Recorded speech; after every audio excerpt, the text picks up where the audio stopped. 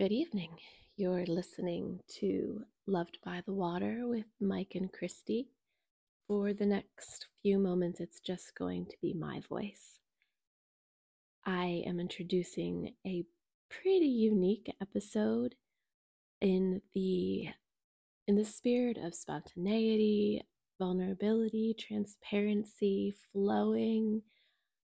I curated a situation where, after 4 days being apart from each other, Mike and Christy being apart from each other, for travel purposes, being in Florida and having to get back to Pennsylvania for some time, just me.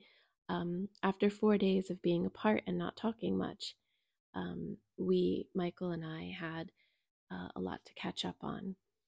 And I came home and I actually caught something in Pennsylvania that caused me to be coughing and runny nose and land in Florida, all boogered up from Pennsylvania winter for just 4 short days.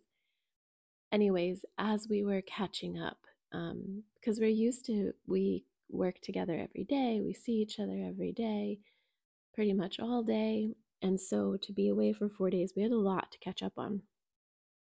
And at some point, I realized I could stealthily turn on the recorder on my phone.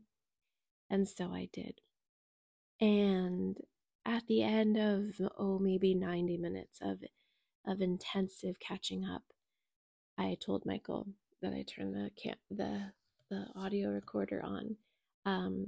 And I won't share this part, even though it recorded, but he was quite delighted that I did, because some of the topics that we covered are things that he may not have ever gone to in his mind had he known we were recording. So this is the episode in which I believe we'll get through. Maybe I might have to do this in 2 episodes, but I'm hoping just to deliver a few clips, not the whole 90 minutes, because there were some parts that we just had to edit out for privacy reasons, and or just because it didn't make sense. Like, we were rambling on and it wouldn't have been helpful. So yeah, so just a few key context points here. First, we were catching up after 4 days of being apart. We the way that we catch up can be very both highly intellectual, and it can also be very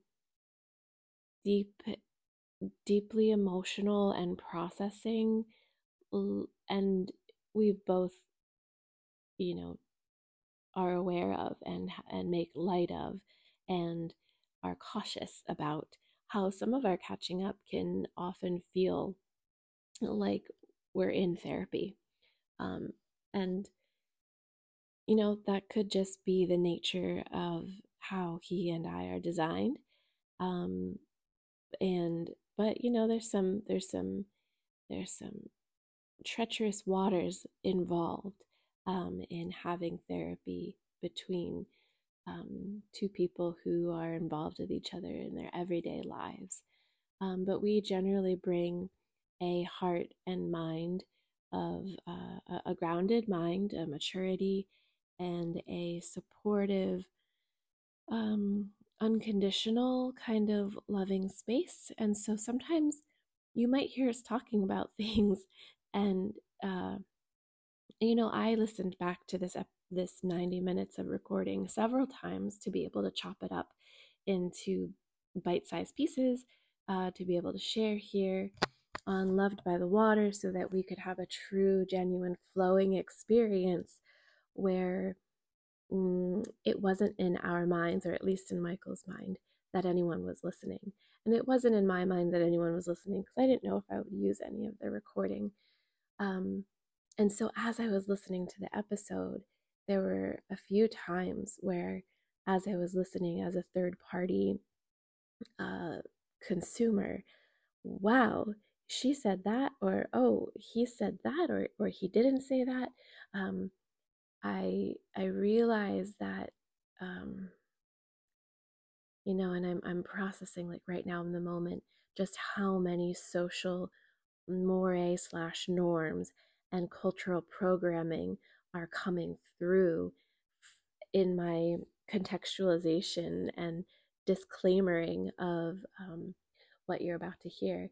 And I just wanted to give some context there, and not give you my laundry list of cultural programming, but just share that I had reactions to listening to some of these audio clips, and therefore you might have reactions. Um, I am able to calm my reactions by just being like, oh, well, that's how Michael and I, that's how we talk. We can be very intellectual and we can say things that might evoke defensiveness in the other. But I'm hoping that what you hear is that, um, in some of these clips, that defensiveness wasn't evoked, because the way that we're having this dialogue is both highly intellectual and also deeply, um, our deeper energy and our emotions are involved, and we're talking about them without being immersed in them, so that we can continue to hold a steady ground and process forward. um, and there are certainly times that we get immersed in our energy together, and that could take on that could take all forms of things. It could be sitting and crying together. It could be making love. It could be getting into fights, right? Like when the waters get really amped and they're really charged with whatever energy is present, and you just kind of get carried away in the flow of the shape of that water. But in this dialogue and in this kind of like catching up session we were having, we were not getting carried away by the shape of the water.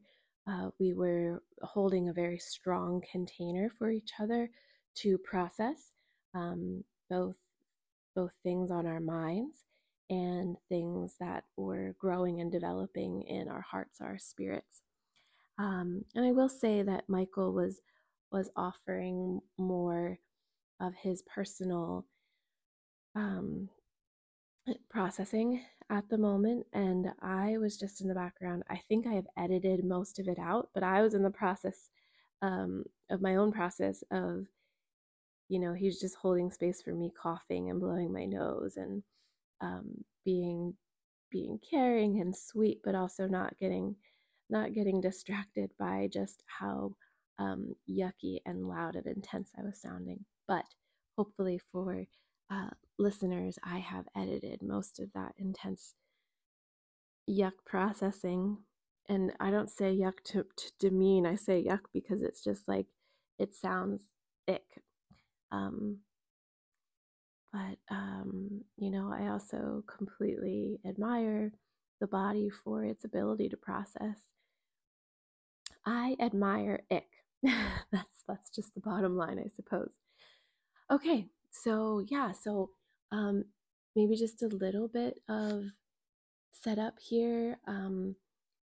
Michael was wanting to do some processing about the book that we're reading together, some experiences, some social experiences he had, while I was gone, and it got us talking about, originally, which is not in this. We were talking about money systems and motivation and being impulsive versus driven versus spontaneous. And so when we got to the spontaneous part, is when I started thinking I should turn this on.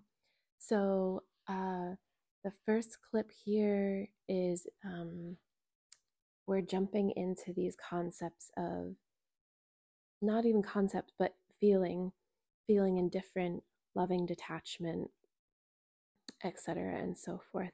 And so Michael kind of is explaining a little bit of what's on his mind and what he's feeling. And yeah, so enjoy. I will say that in the beginning, it feels kind of shaky. Like, it's like, oh, I don't really know where this is going. Like, what boat are they on? Um, but it goes to some pretty interesting places. And I will have some check in clips of my voice to recontextualize along the way. But we do end up going to some interesting places, including homunculus as a metaphor for, I don't even remember what at this point. And if you don't know what a homunculus is, you're just going to have to Google that. Um, and we move on to emergence, and Michael shares something that he learned from Alison McDowell, and we end up talking about group formation and the prefabrication of self and preforming self versus performing and being in a lifestyle of improvisation. So enjoy the ride, and you'll be hearing from me again soon to check in and to get us grounded in a little bit of context. And one more note before we move forward with the stealth recording: the quality of audio will drastically decrease from here on out, as the stealth recording occurred over just a phone placed in between us. So turn your volume up or down where you need to, and hopefully this is worthwhile despite the quality of sound issues. Um, and we hopefully will be able to share in some resonance of topics or curiosities for you to follow.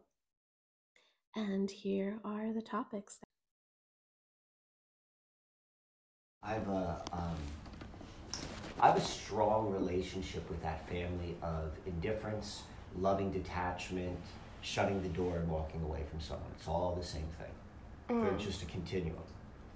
And so loving detachment, I've always, whenever I've read like spiritual stuff. What are on the, you said continuum, so what are on the far ends of each? Like loving detachment. Is on one end, and what's on the other end? Shutting the door on someone? Yeah, like being able to like, just like, so it's like you're dead to me. Soft and hard. Right, soft and hard, light and dark. Okay. And archetypically that's Gemini moon. Like it cut like that line between the door that switches, like that comes really easy, like the detachment, versus archetypically Taurus, which is possessive. Like I could have some possessive qualities, but that's not my dominant quality. My dominant quality is like I can walk away from this. I know. But that's like a detachment. So that scares me. Did you hear me? Yeah. That scares me. Yeah. Yeah. So when you but so you're saying that you are feeling that towards like your astrology profession. So it's interesting that you talk, well, you just brought up indifference, and I'm like, okay, I know that that's something which is an easy note for me to play, like, you know, because there's a value to that. Like, I can probably, with awareness and self, and holding my field in such a way that I can move from like detachment, I'm going to shut all this money away because I don't need money and I don't need any of the stuff that comes with it, to like a more healthy, like loving detachment. But it's the joy, finding the joy. Okay, so you're saying you can manage the indifference, because that's like a Gemini moon thing that you know how to. I'm familiar with that. You know how to massage that energy to have it move in a way that will be helpful. I'm more skilled with that energy. Oh, okay. Even if it's a result of burnout related to money systems. So, because you're saying like you even know how to manage indifference around. I think you brought up, well, the burnout. What you were talking about with the burnout to me is kind of more in the field of joy. Like. Okay. So like you could look at it from other perspectives, but if you were holding your relationship with whatever it is you're burnt out from the place of joy and in a balanced way, so you're not putting all your energy into it and you're depleted afterwards, or you're doing it for the wrong reason, that's kind of... People often mistake excitement for joy. Excitement is more along the lines energetically of anxiety. And joy is a much more, like a lot of the things that we're reading in the book Desire, joy is much more of a like open kind of, this energy passes through me, whereas excitement is I stand up and I need it and I'm like, a hyper dog. I've been, in my mind, I like our time apart, I've spent considerable, I haven't read Desire, but I have been thinking about the stuff. Meanwhile, I wish I would have taken the book with. Yeah, isn't that fun? Maybe I just needed it around, but one of the areas which I've been thinking a lot of and like kind of dissecting was the difference between spontaneity and impulsiveness. Which goes along the lines of what you were saying with desire versus addiction. Desire and addiction, but at least from... So I think a person reads that book, and then each person comes to that book with their own unique field. So like it's going to speak to me maybe in a different... Like how I'm going to interpret some of the stuff will be different from someone else. Spontaneity and impulsiveness have to do with like excitability. Spontaneity and impulsiveness have to do with... Like that, in my mind, what I was thinking about it, and particularly impulsiveness, is what you're talking about is like meeting something with excitability, meeting it like with anxiety. I had always, the definition or the picture in my mind of spontaneity was fast. Spontaneous, like something happens. And what's becoming clear to me in these couple of days was that's not what spontaneity means. Spontaneity is slow. Spontaneity is, so what spontaneity was, like, so impulsiveness is fast. Impulsiveness is like excitability. Impulsiveness is,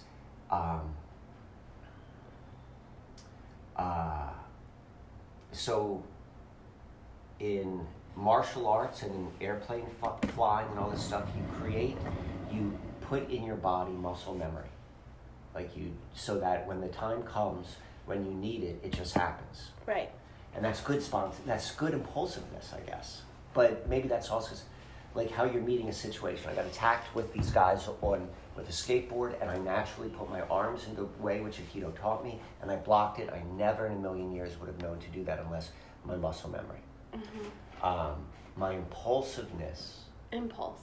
I think impulse and impulsivity have two different connotations. Well, okay, but without the texture of that word, like the underlying, my impulsiveness is a learned emotional response. Same thing. Emotional memory. Like I know how to do this. Sometimes it's emotional muscle memory. Right, to meet a situation. So impulsiveness is, and maybe that serves you, but usually from anxiety. Like it's excitable, and it's like something happens, and I respond excitedly, and like. And is that linked to paradigms? Values around money? Well, it could be. Well, let me talk through this because maybe that's where we're going to go with that. Because it's the difference. What was new to me was looking at spontaneity in a new way, because I looked at what I'm calling now impulsiveness. I would have called that spontaneity. Like spontaneity is like something happens and respond instantly. Spontaneous. And then I realized like, no, particularly as it relates to my inner world, that's impulsiveness. And they tend to be non-serving, self-protective things to meet a situation. It just happens.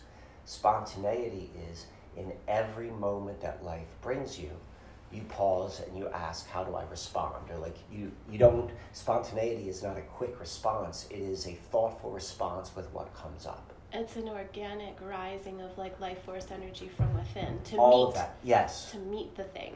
All of that. And so like when I started like changing, I'm like, whoa, that's spontaneity. Like when it says to meet life with spontaneity. Like I've heard that a billion times, but I always thought of that as you always thought it was your impulsiveness. not realizing that what I was doing was impulsiveness. I felt like spontaneity would be fast. And excitable and anxious filled. And I'm like, no, that's not what spontaneity is. It's the complete opposite. It's slow. It's checking into the body. It's getting out of the head. Like all the things which it says, like it literally says, it's like your foundation is the feeling sense, not your head. Yeah. It also says that mind is everything, which is so fucking, that's why the book is so great, because of all these paradoxical statements. But well, the mind is still the most pliable and powerful aspect of our being. And from there, we came back around to grounding the theory of what we were talking about back into some of the things that were personally on Michael's mind and heart. And so here we go. I'm stuff with, what am I going to do with the starboard? How, like, this stuff, all of these sort of things. I know, there's a lot of moving parts. And there's an impulsive response. My impulsive response is like, I just don't want to deal with any of it. But it's also, ironically, excitement. Like, you get very excited when people express interest, but then when you think about all the moving parts that have to go into it, there's an indifference. You know what so I think the excitement is foundationally anxiety. Ah, wow. But whether it's a learned thing or it's authentic, and I think it's authentic. It's just how I meet the world. Like, like I see the world, or at least the last lens it goes through is so like enthusiastic and fun and supportive. So it's like all of this energy, which starts from anxiety, comes out. And when I see it, it's like, but I'm excited, like I'm happy about this. But it's it's like mixed. So it's like it's got a really nice coding, but like, and I only know the coding. But it's like, this is me and my own self-discovery, so I appreciate the room to talk this through. It really is anxious. Wait, so you're putting your hand on your sacral. Right. That's the anxiety, and it's coming through, but it's coded in, because what did you just describe? So you said, but you like the attention, or you like the interest, you like the validation, maybe even of when people are interested in the astrology. Like you have excitement. I have excitement. Like you have excitement and indifference. You have the same response. Like instantly it's excitement, but that is very much followed up like immediately with indifference, right? You mean right now or historically? Just right now. The indifference is probably more textured by, I don't want to do it, and I don't care if I'm indifferent to like whether it happens or not. Like there was once upon a time, like I'm driven to do this, and I'm like, I don't care if I do this or not. Okay. That's my indifference. Which is where there could be a healthy amount of indifference, because sometimes it's like you don't have, in that case that you just described, you don't have any ego attachment to whether or not this happens. Correct. You're like, this doesn't have to happen. If there's organic motivation and inspiration behind it, then great. But hold on, go back to the thing you said. You're like, I foundationally meet the world with like a happy puppy. But you also are holding your belly and talking about anxiety. So where something may begin, I like maybe like outside of my own awareness of myself. Okay. It begins as anxiety or discomfort. And let's even tie this into me being uncommonly shy as a child. Okay? That's the belly you're holding. That's your inner child. That's why, like, whatever that is.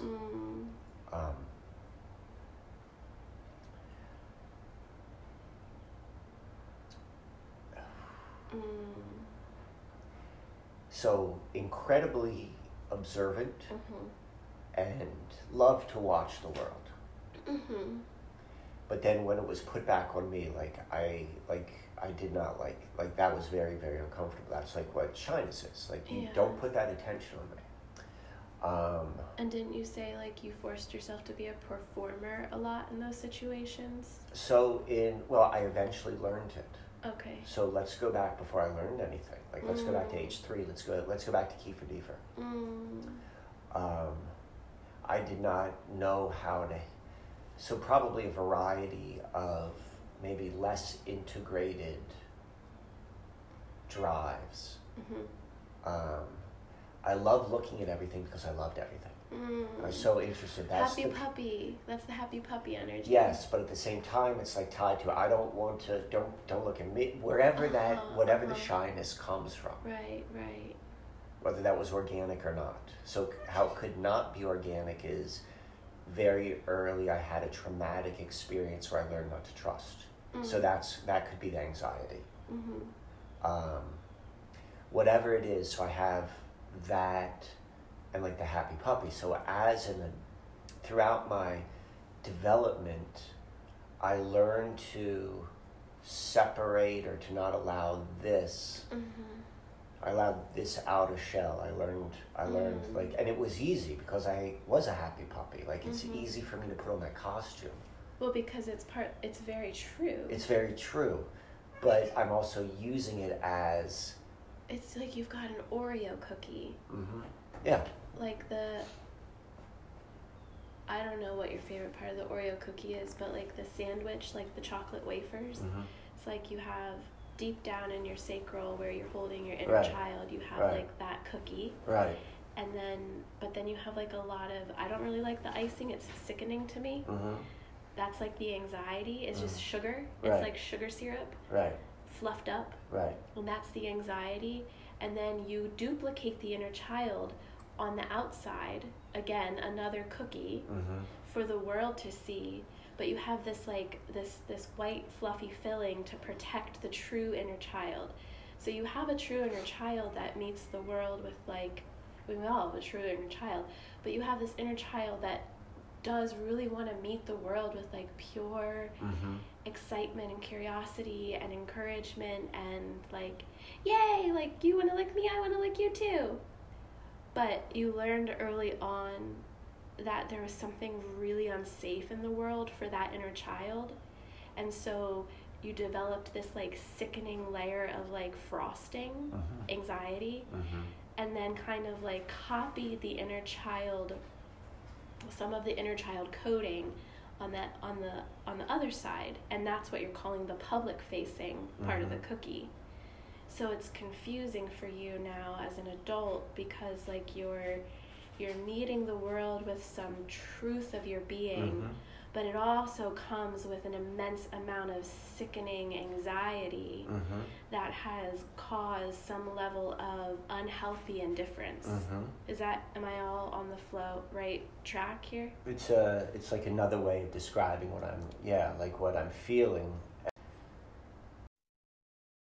And from the Oreo child metaphor, Michael moved on to finding a keyword that really helped to encapsulate the ease, joy, and spontaneity that he's looking to embody and move toward.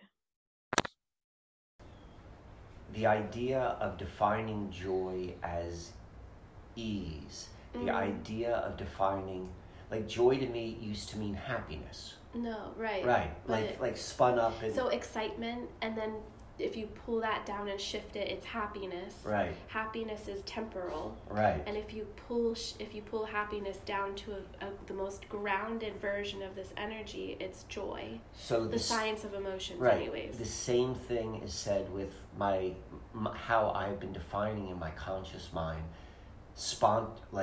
I thought of the concept of spontaneity was actually impulsiveness. But no, both spontaneity and joy are slow and grounded. Yeah. Are slow and grounded. And that relates to ease, like you were saying. And that is ease, and that's part of what I'm looking for. But then there's also this element. So there's that coupled with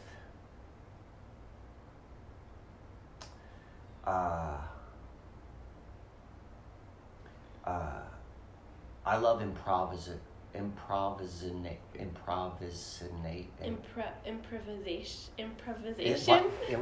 Improv, like stand up. So maybe how I was trying to describe impulsive and spontaneity, like this third point is improv. Why is it so hard to say? I don't know. Improvisational.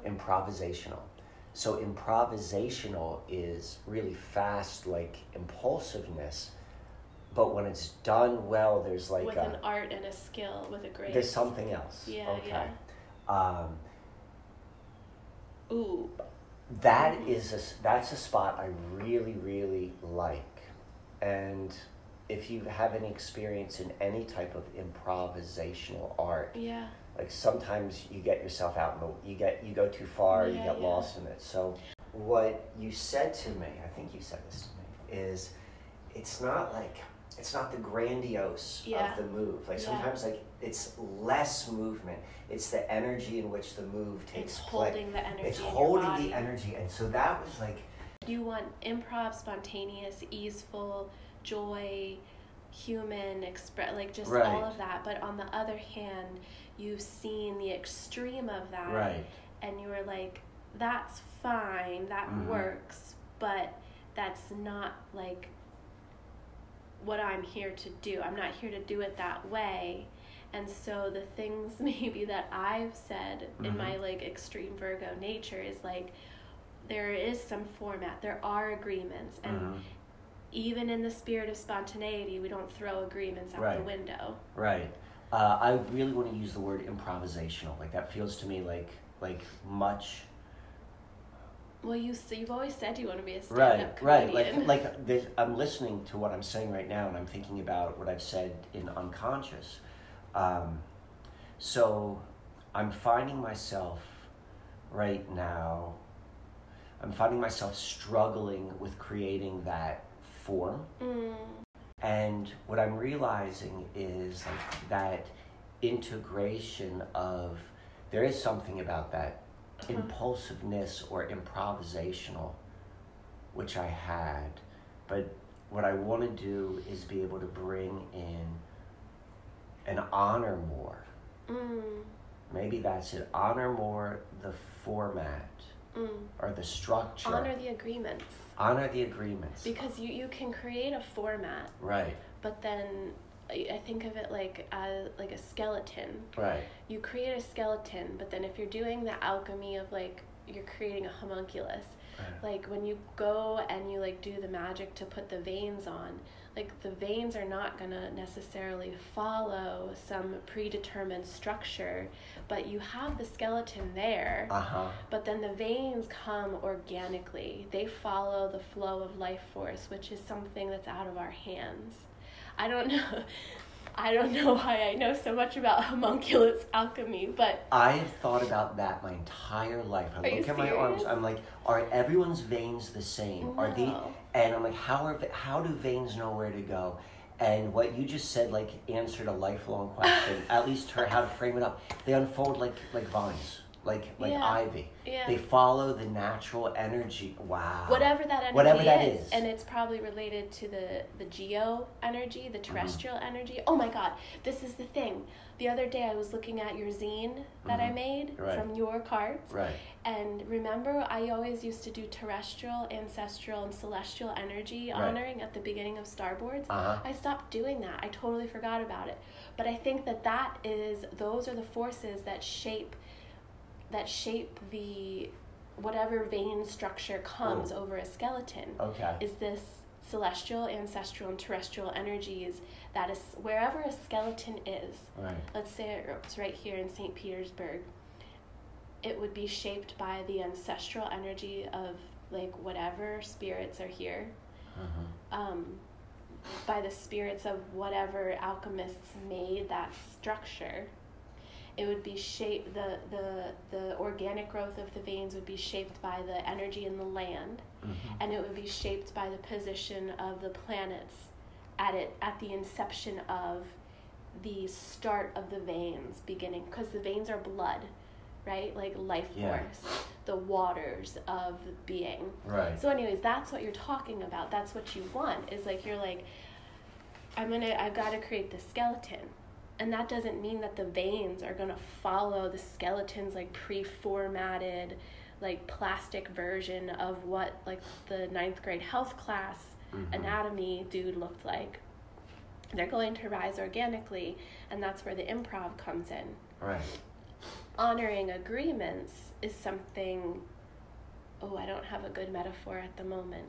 I don't even need a metaphor. Like it's clear. It's like, that's where I think that I've been off. I think the blood, the life force, the veins, I think they will automatically, like if you make agreements and you're in a spirit of improv and not impulsivity, you're in the spirit of improv and you're in the spirit of fostering ease and spontaneity, and you are aware of agreements and you are honoring the unfolding of all participants in the journey, like river and stars, the veins, the blood vessels, the flow will work in synchronicity and in harmony. Say that again more slowly. What will work together? The veins, the growth of the veins, the blood. That will happen if what is in harmony, or what is? They will work in synchronicity and harmony with the agreements that have been set forth.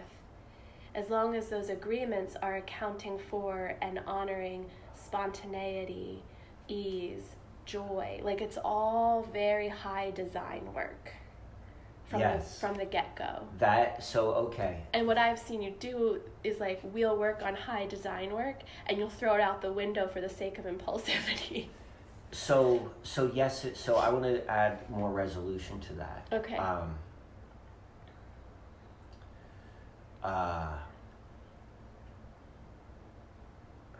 So what you're saying is definitely resonating deeply, particularly the idea of high design work and agreements, where there's like a range of viewpoints between you and me. What are those agreements and what is the high design work are different.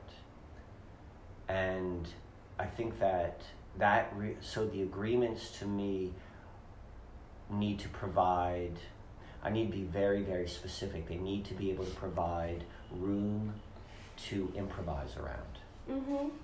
And what I think that, like, where we saw like how an event went, like we had the exact same event, we went through the same preparations together, and then I'm like, we just hit that out of the park, like I think that we struck out or whatever. Like, I've never been that down. But like we see it differently. I think it's because what the agreements were in each of our minds may have been different. Like my agreements were much greater. Like my agreement may be like, I'm going to move you. I don't know how that's going to happen. Interesting. Well, not interestingly, but based on our astrology, your agreements are always like air and fire. Yes. And my agreements are always like earth practical. And water, like practical, and like, did we hit the curves? What I'm looking for, and where I'm what I'd like to bring right now to this, where I am with this astrology group, my indifference is the fact that I'm trying to create agreements that don't flow for you. Right, they're like work. They don't work for your air and fire. They exactly. It's like my air and fire is like the blood, the unfolding of the veins, and I'm trying to create too tight of a space. I'm like, yeah. But I need to do something like you need some skeletal. I need shape. some skeletal, and some of it has to be like really specific. Like class 1 is going to be talking about this, but maybe I don't need to be as specific as what I need to be. Well, so there's this, and I've been aware of this since I studied social work, is like emergent leadership. Okay. And like the study of groups. Mm-hmm. Have you ever heard this like um, form, storm, norm, perform? No. So this is just like, I mean, we spent a whole class talking about this. Is like one way in the study of looking how groups of people unfold over time is first a group of people, 5 to 7 people, they'll form. Mm-hmm. And then form has a bunch of stuff, Mm-hmm. like a bunch of things underneath it. Okay. And then these are overarching phases. Mm-hmm. And then generally what happens next is that a group will go through a storm, and that could be dispute, that could be stress, Mm-hmm. whatever. It manifests and looks different depending on the group. But once they're through that storm, a healthy group unfolding will start to build norms amongst each other based on that storm and based on the original form that they took. So now, with a storm under their belts and with norms to carry them forward, now they can perform. Now they can do what they need to do. And perform is such an interesting word. Right. Because it's going back to form, but it's like whatever that prefix per means. Right. It's like now I feel like it's starting to get into the improv world. Right. Of like, okay, now we can be spontaneous. Now we're like the troubadours. Now we can flow and function. So, Alison McDowell, when she talks about how they're trying to gamify everything and do everything with like blockchain, and the control system is most interested in emergent spaces. Oh, wow. And how she was talking about and describing it is because in emergent spaces is where I even think she uses the word spontaneity, like unpredictable. Yes. Like everything is controlled, but in this one area, this is where something real and natural. Yes. And she's like, they create environments looking for certain types of people who create emergence, because you can't like AI emergence. Right. Like River and Stars is a perfect example of how we created a high design. Right. And then we also, like, a lot of that design was like, okay, that's just like, that's preform. Right. And we don't want preform, we want perform, and we want everyone to be able to perform. And so we're gonna hold this space and we're gonna host this space in such a way that all energies are allowed to unfold. All of those energies, all of those beings being those veins that come and grow over the skeleton. Like this homunculus is the creation of a being of multiple people bringing their life force energy together. So from that space of exploring formation and field emergence and touching on the river and stars as a space where Michael and I put a lot of intense design work into that event, what we were calling high design.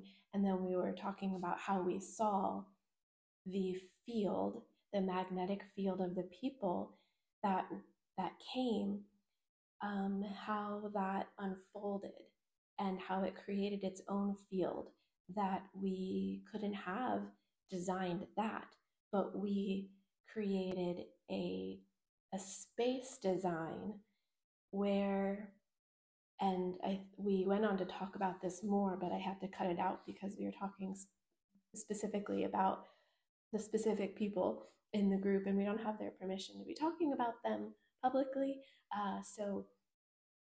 But we went on to discuss how each of their energies that we couldn't have planned or designed because we didn't create them and we didn't create the unfolding moments of their being, but we created the design of the space.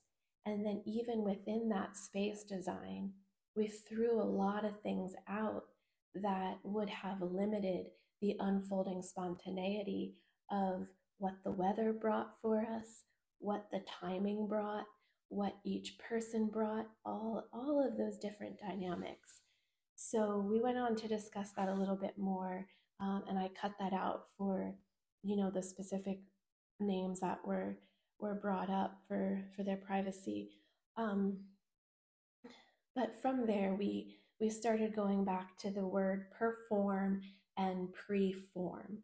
And so Michael steps in now with sharing a little bit more about his understanding, understanding, I should say, understanding with himself around the topic of when he learned how to preform himself.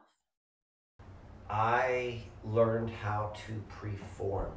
Preform. Preform, perform, preform. As I learned how to perform, and I've never stopped. And I know when I'm performing because I'm like exhausted. Your body hurts. My body hurts. Here's the other thing. I go through crashes afterwards. I go through an emotional crash, like the day after, like something, like I'm just like, Yeah, like you're overusing and abusing that channel. Yeah. Like you are a channel. Right. And part of the learning mastery with life is how to handle, how to host that channel space inside of yourself in a way that doesn't burn you out and hurt the whatever, like the vessel, the right, the exactly. tube through which the energy pours through. Yes. And I would say, with playing that with that word preform, perform is artistry. It is mastery with life. Preform is what a lot of us do, is that we preform an image of ourselves and then we play that character, and it creates this friction of like, I'm trying to allow true energy to flow through, but I have this preform that I'm forcing this energy through. Like this preform, prefabricated me, preformed me, which we do a lot to protect ourselves as children. And so much of the work that people, I think, want to be engaged in is shedding that preform, so that they have an actual space to perform the true flow of their innermost, like, true essence of their being. And finally, Michael delivers a really awesome definition of all of these concepts that we've talked about from the beginning, going all the way back to indifference and impulse, to the last topic that we touched on, which is preform, and preform being kind of the antithesis to emergent performance field development. So here is Michael's beautiful, quick 15-second summary. I encourage you to pause and listen to it a couple times. And here it is.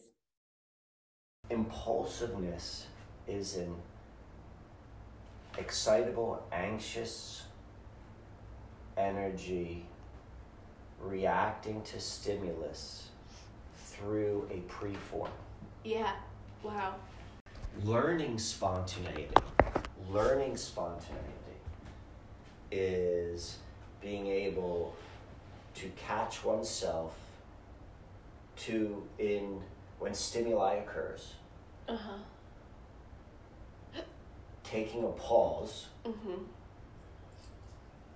check whatever your technique would be, and then reacting with purpose. When you just stood there like that and touched your chest, it made me think of allowing a pause and a space to this. You said stimuli. A stimuli sends off a frequency, and then taking a pause to like really feel that reverberating inside your body. And if it's excitement, right? If it's like that, if the initial response is like jumping out of yourself, that to me seems like a signal to actually spend another pause. Okay. Because part of the preforming conditioning that we have is very much to just continue to jump outside of ourselves. That's what anxiety is. So if I'm hit with a frequency that causes me to want to jump outside of myself, then I should take an extra pause and feel that even more. So my Michael and I continue on kind of like playing around with the embodied sense of response and checking our energy and consciously being aware of how the energy, how we meet stimuli in our environment via the energy in our body. And so we go on and on. I didn't want to bore you with that as we kind of drilled down and went really specific on that and kind of repeated ourselves. But we got to this place where we were discovering the embodiment of silence and coming back to a quiet place inside of ourselves before ever even coming to a response. And then I realized this. Not everything has a response, which is very much against our conditioning.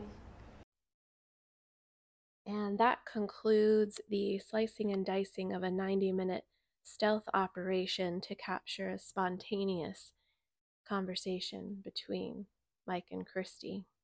And I happen to have Mike here with me now.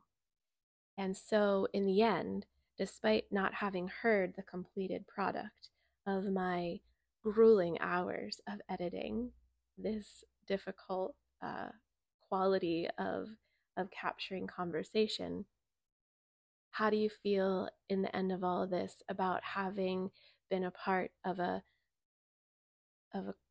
stealth spontaneity operation for the sake of Loved by the Water? I think that what you captured is probably going to be the most honest representation of our communication.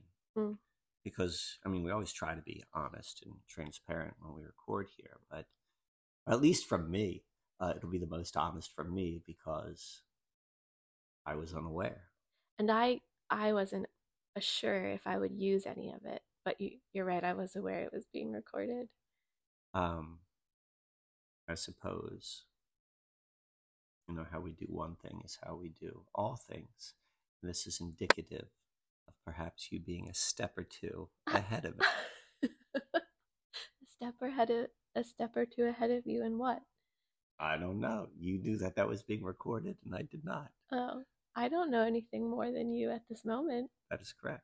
Well, yes. Okay, any final words? This was a lot of fun, and I have not heard the fully edited version, and I look forward to doing that. Okay. Just like the listener.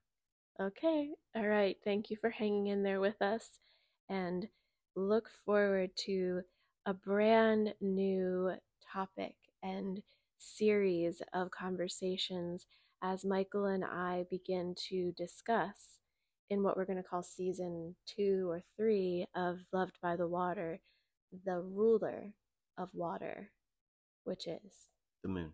Right. So looking forward to continuing the Loved by the Water chats as we move into topics around the moon and consciousness and astrology and tantra and all our typical stuff. That's all for now. See ya.